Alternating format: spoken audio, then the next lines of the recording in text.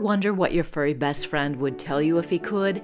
Well, so did I, and so I called a pet psychic and learned some fascinating things. That made me curious about what other animals really think. Rover Says is the podcast where we share the real-life stories of what animals have told pet psychics. I'm your host, Nancy Aziz.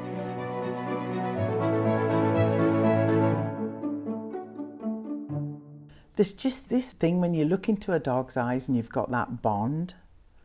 It's just it's something like nothing else. But you just want to cuddle him all the time. And you just want to talk to him all the time. And it's just amazing. That's Angela Burton. To say she's a dog lover is a bit of an understatement. She's owned a few dogs, but she's rescued more than 500. Through her dog rescue in Lake Forest, California called Muttley Crew, she rescues many dogs that have been neglected or abused and gives them love and attention to help them heal. On the day we sat down to talk, I met some of Angela's current crew. And that's Brock over there. He was thrown out of a truck, so he's got a little bit of brain damage. And that one's Ollie. He wants to eat everything in sight because I don't think he got much food and much care wherever he was in the backyard for a year. Angela admits she's drawn to misfit dogs, and that helps explain how she wound up with Nacho. And you've had 500 dogs, so that's yes, a pretty big compliment. There's no dog will ever match up to my little Natch. What does this little character look like? I've never seen a picture. Little character looks like... Oh, honey. He's sweet. He is a little one ear up, one ear down Chihuahua with the longer legs. There's different versions of Chihuahuas. He's one of the longer legged ones, as you can see from the picture. But that one ear up, one ear down thing just killed me. I just thought, oh my God, the cutest ever. So that was it. Angela knew it from the first minute she saw Nacho at the animal shelter. And I saw this little guy way in the back on his little stall thing. And I thought, oh, poor guy, stuck way in the back. So I called the fella over. I said, what's the situation with this one? He said, oh no, he says, he's been returned twice for biting. He's not a good candidate. I said, let me see him. I said, he's, just let him come out.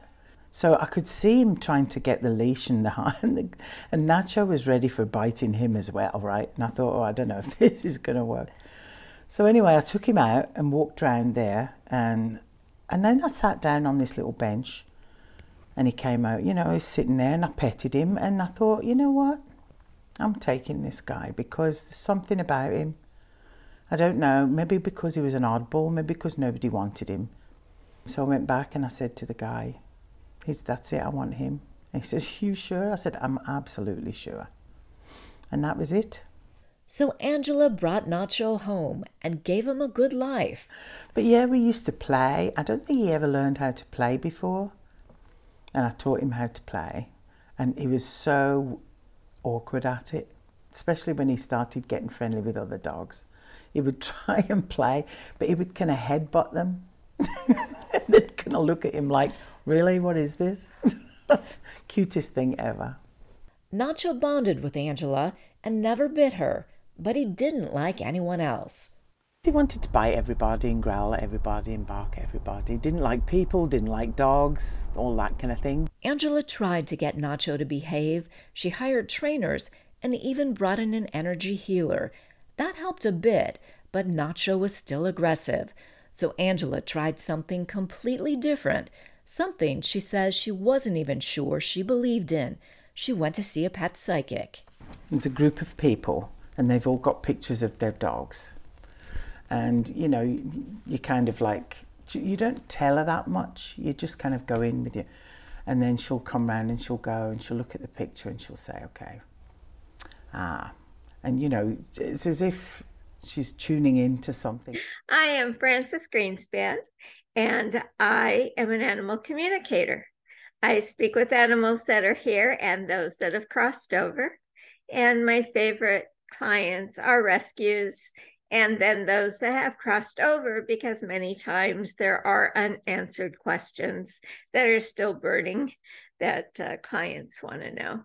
Greenspan is the animal communicator Angela sought out to get help for Nacho. How do you talk to an animal? How do you get this animal to open up to you and to tell you their innermost thoughts? How does that work?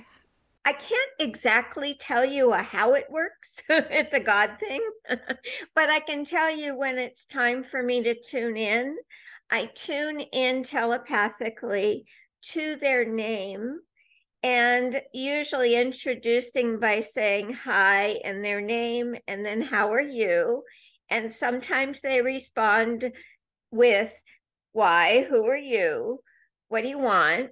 And it's all telepathic. So I'm hearing what I say, their thinking voice, and my thinking voice is how I telepathically, on a different level than what we're doing here, because it's not out loud.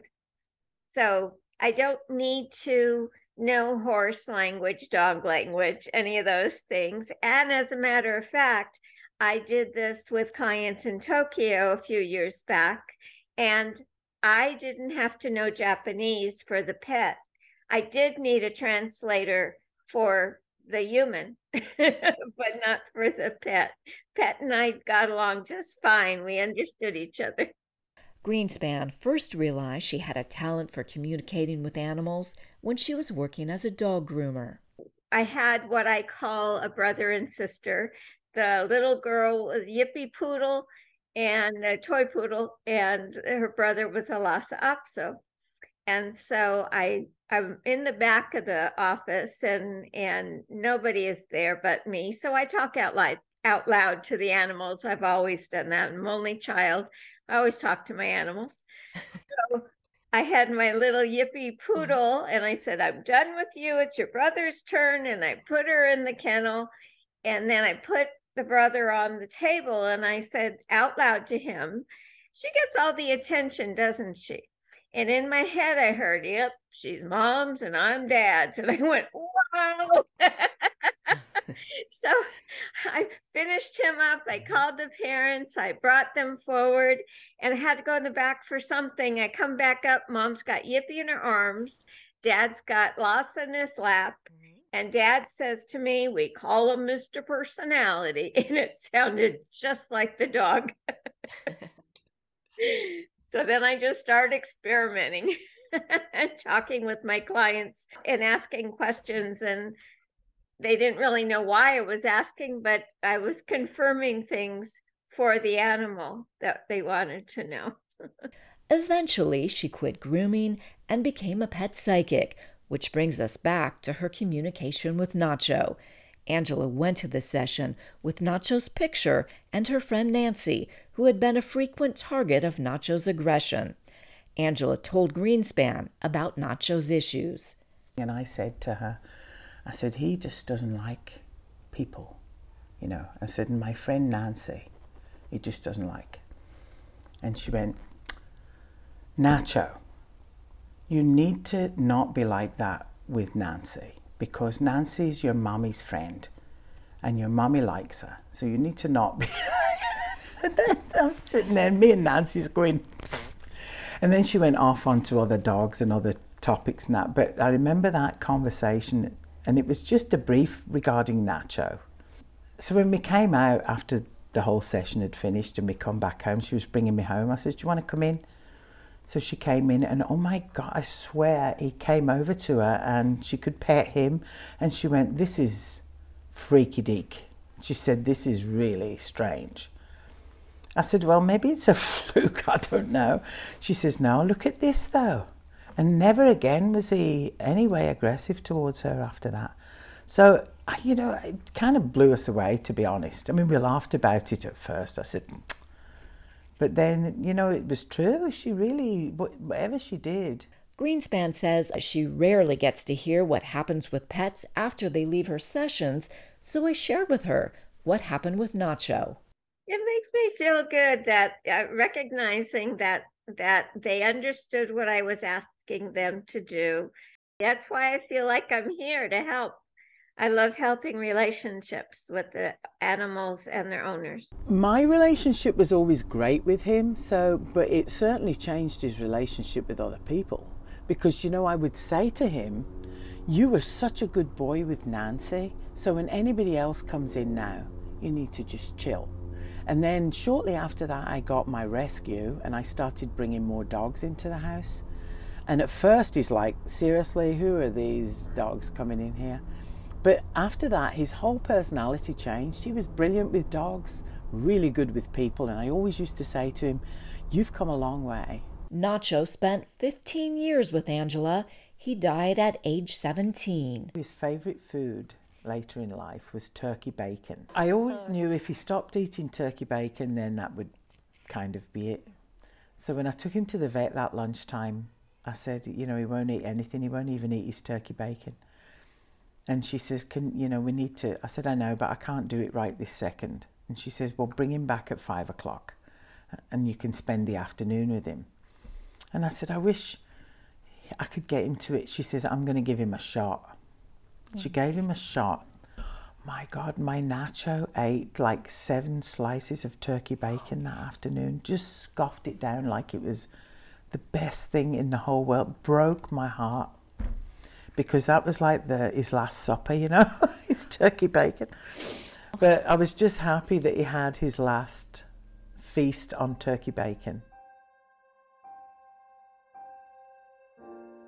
But I say good morning to him every morning. His little paw print is up there on where I go by for my breakfast.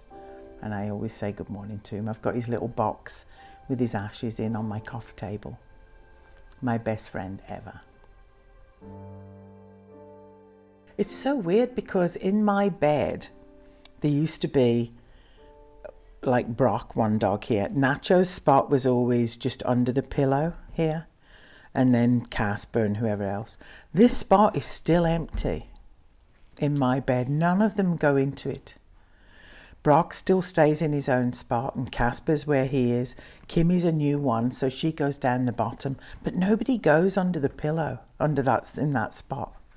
Sometimes I think, God, is he just like there, saying, don't you dare pinch my space in the bed? I think he might be. I don't know. But I'd like to think that.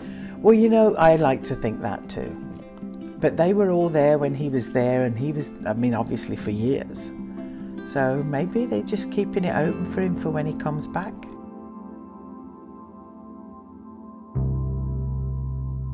Thanks for listening to Rover Says. If you like the show, please rate it and share so other people who love animals can hear about it. And we want to hear from you. Tell us about your experiences with what your pets tell you or what they've told animal communicators. If you'd like to know more about animal communicator Francis Greenspan or Angela's rescue Muttley crew, please check out our show notes. I'm Nancy Aziz. We drop new episodes every other Wednesday.